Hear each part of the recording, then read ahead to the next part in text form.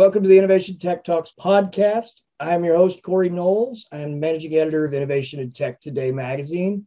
And man, do we have a cool guest for you today. He's a comedian. He's the host of Nat Geo's new Brain Games on the Road.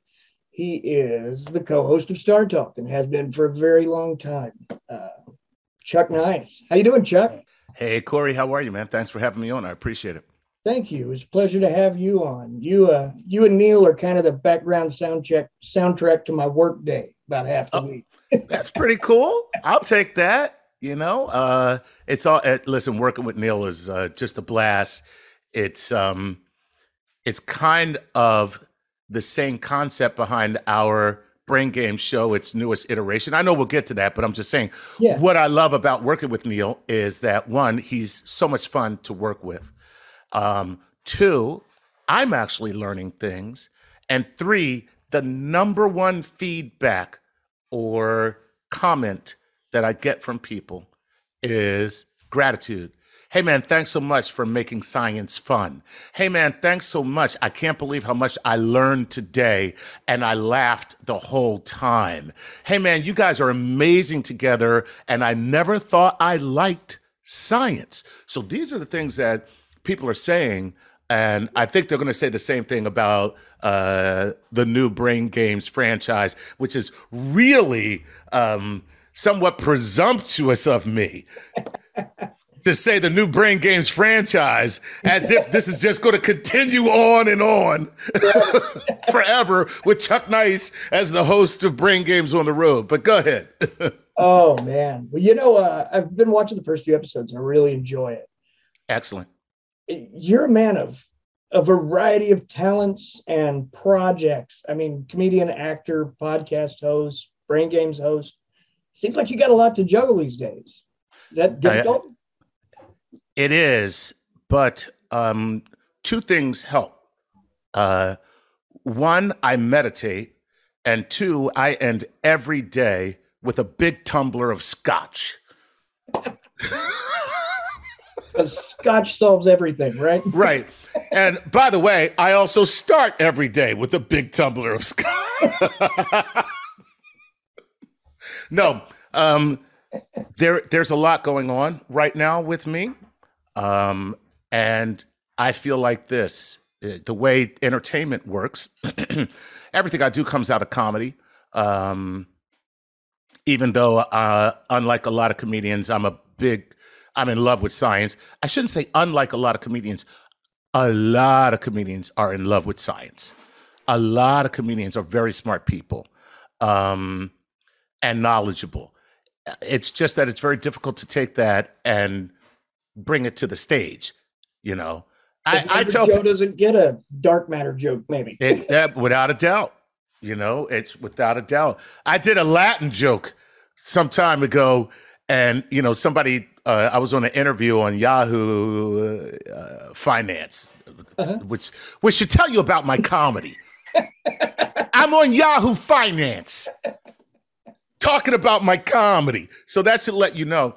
And the guy said something about a joke that I do, and at the end, it's, you know, I'm explaining the Latin of the joke, and I'm like, he was like, "It's brilliant," and I went, "You just told me why I'm not more famous as a comedian. The only guy who's doing jokes in Latin." Ugh. Oh my God.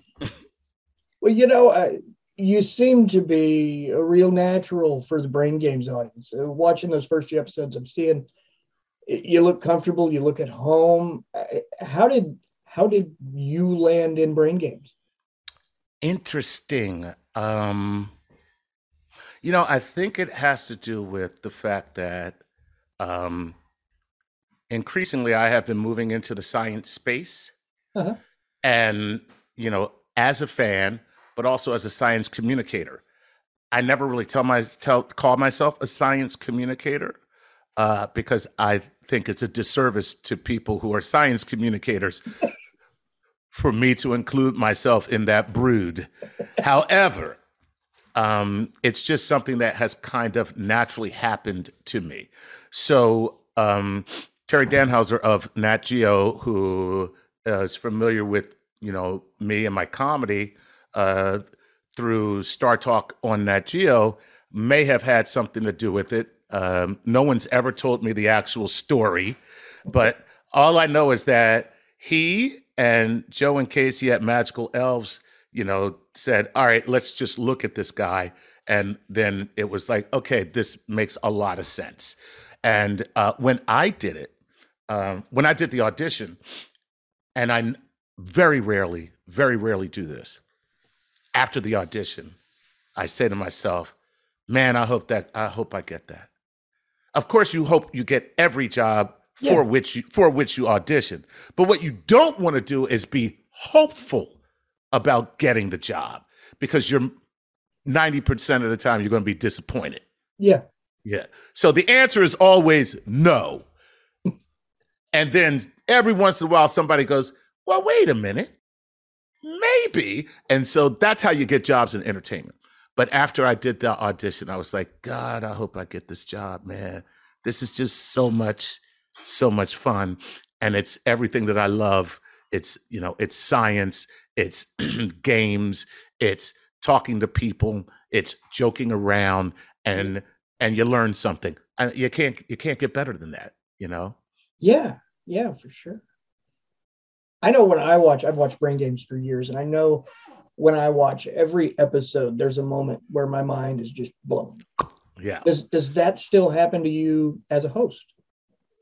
Yeah, but it happens before the show, because they give me a packet, so I get the brain science that's attached to the game. I get the game, what game we're going to play.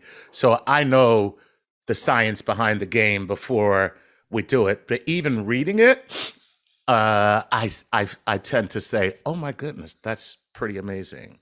Like there's something called the rhyme is reason effect. And which is where if you hear something that rhymes, you're more prone to think that that's true. Interesting. So if you hear two statements and one of them rhymes, you're more prone to think that the rhyming statement is true, which is why Jesse Jackson had just so much success, and why rap music is so effective. No, yeah, I'm joking about that, but I get you though. I mean, yeah. So but when I fell for it. When I was playing the game as I'm reading it, I was like, oh, no, that's true. And then I was like, I fell for the rhyme is reason effect, And now you notice it every time you see a rhyme, I imagine. Anytime I see a rhyme, the first thing I think is like, is that really true? Like, you're trying to trick me? Jay-Z, you liar. Oh, man. But Chuck, how did your interest in science come to be?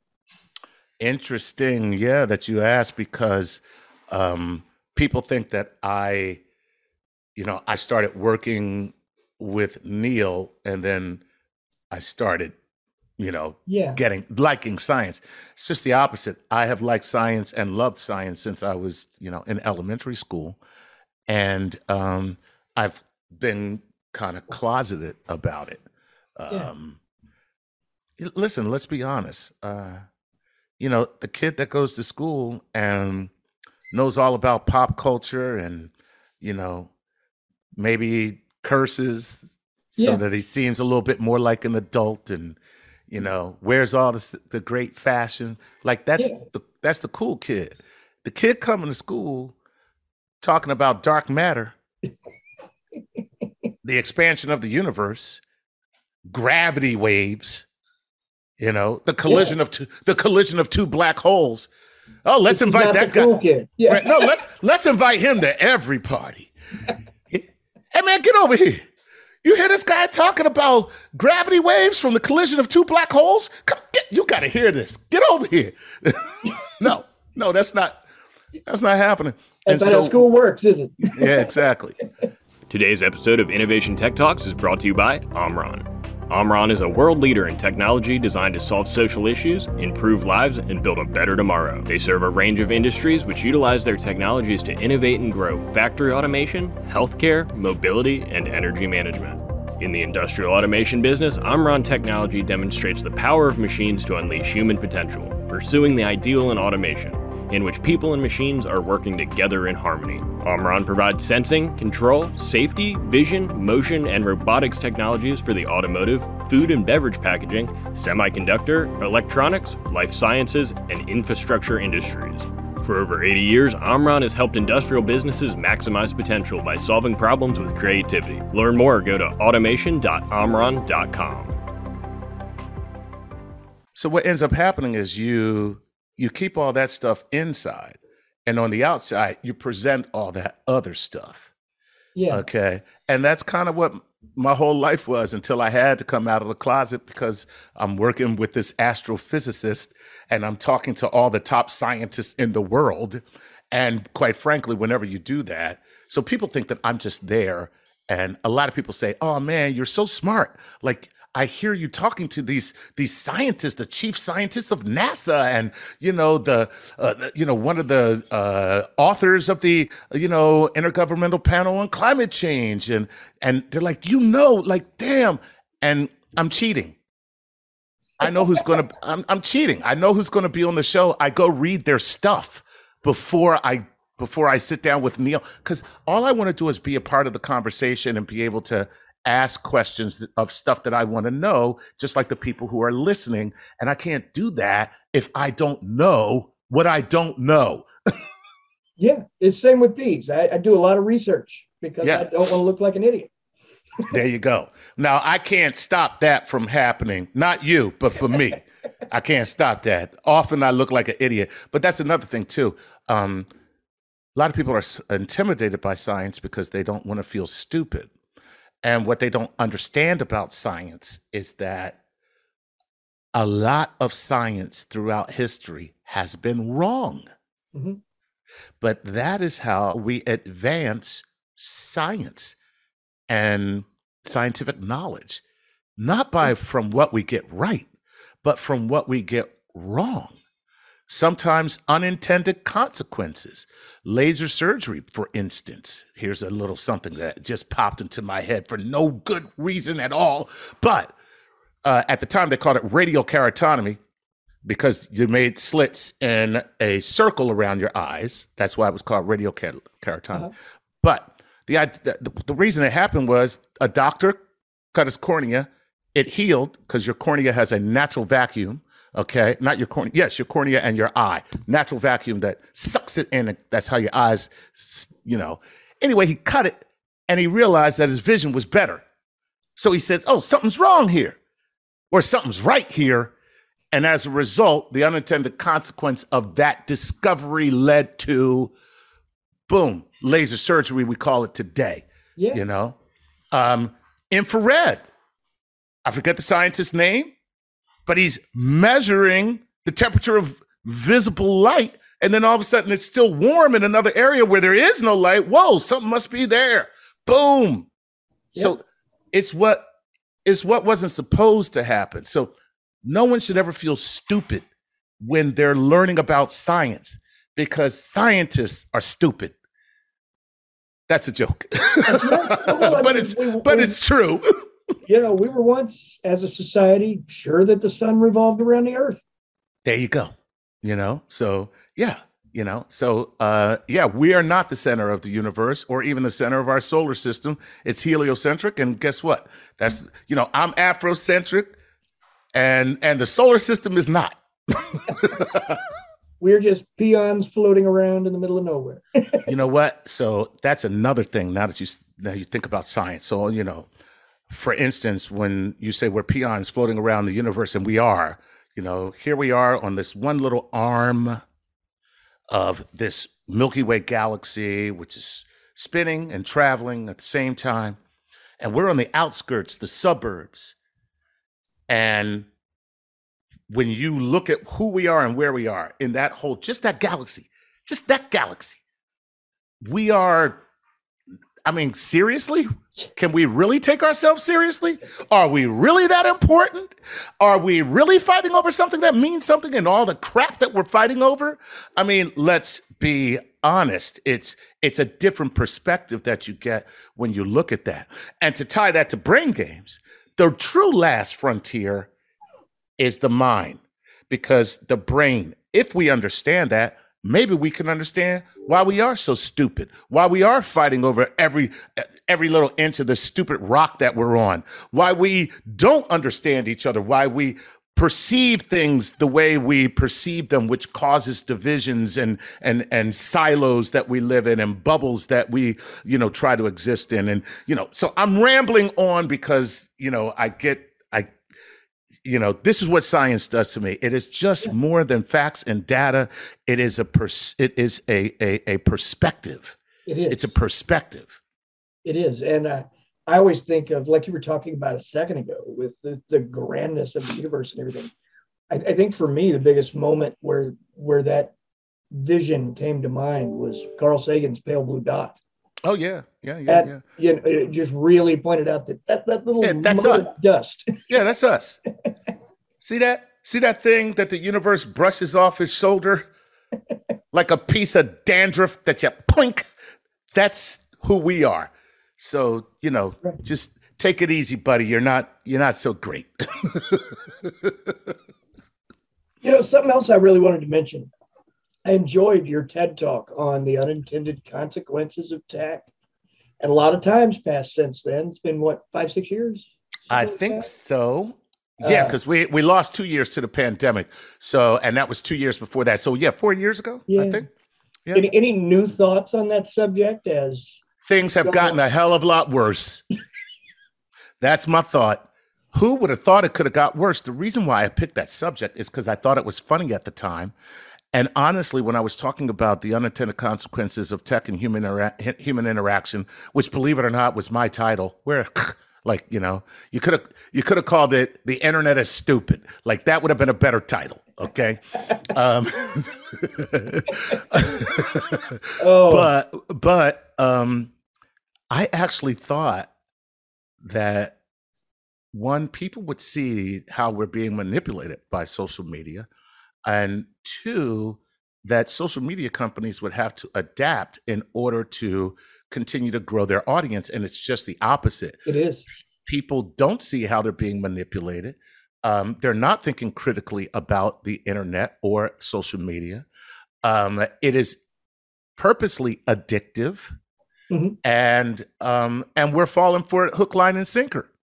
So here I am making fun of the subject, and all I can say is everything I said back then is still true today and worse.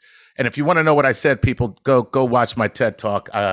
It's on YouTube. Yeah.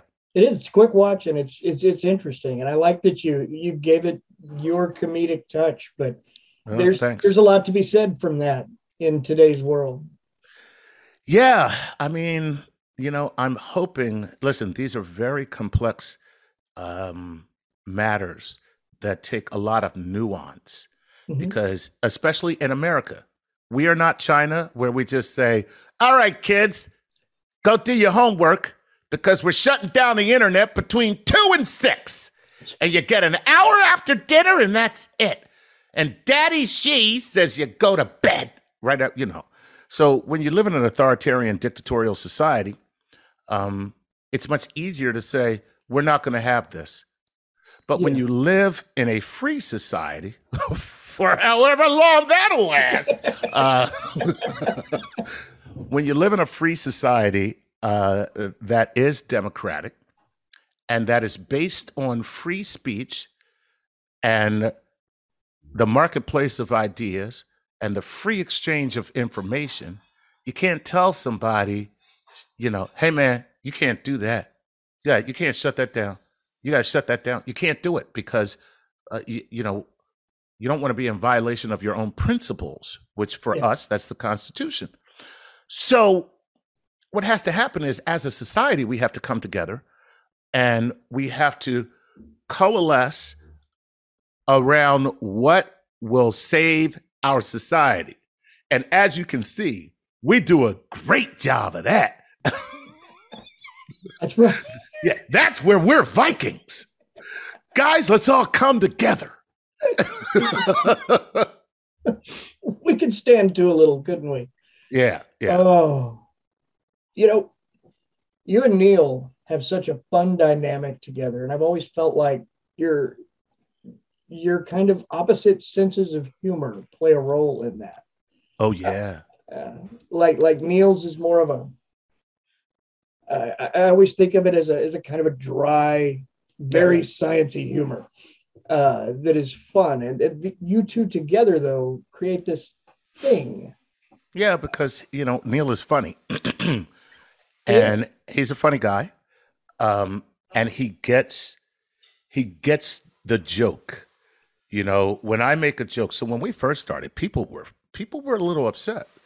They were like, "Why is Neil sitting with this dude, and this guy is interrupting the science?" And Neil would say, "Just relax. We're gonna get to the science. Let us just have some fun while we do it." And once again, that's what I love about Brain Games, is the fact that we're going to get to the science. And you're not even going to know that we got to the science. Because by the time we get to the science, you will have experienced the science. Yeah. You will have seen it. It will become experiential. And then when you learn about what you just experienced, it now resonates in a way that it would not have. And the same thing happens on Star Talk. No. And that's what I hate to. I don't want to sound self-important, Sorry. and I don't want to make people think that I'm bigger than I am. But I really feel like when you watch this show, it's doing a service. Watch it with your kids. They may say, "Oh man, I never knew that," and then they may be sparked. Their curiosity might be sparked, and they might want to learn more, or they might say, "Chuck is so annoying, we can't watch this ever again." But then make them watch it anyway because they're going to learn something. Damn it. No. Right.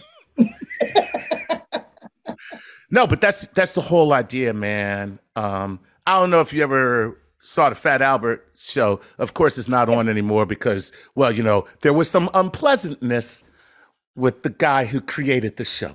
But yeah.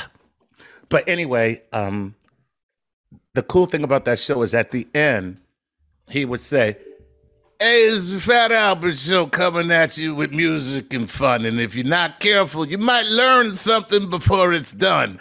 Hey. Right? That was the whole.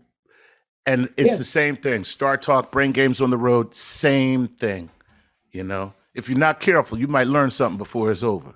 Well, the nice thing about Brain Games too is that I have 4 kids. They're all 16 and up. They're not into documentaries and stuff like that, but they love Brain Games. Everyone. Isn't it funny? People say, "Oh my God, you're the new host of Brain Games. I love that show." I haven't heard anybody say, "So you're the new host of Brain Games. What a piece of crap that is."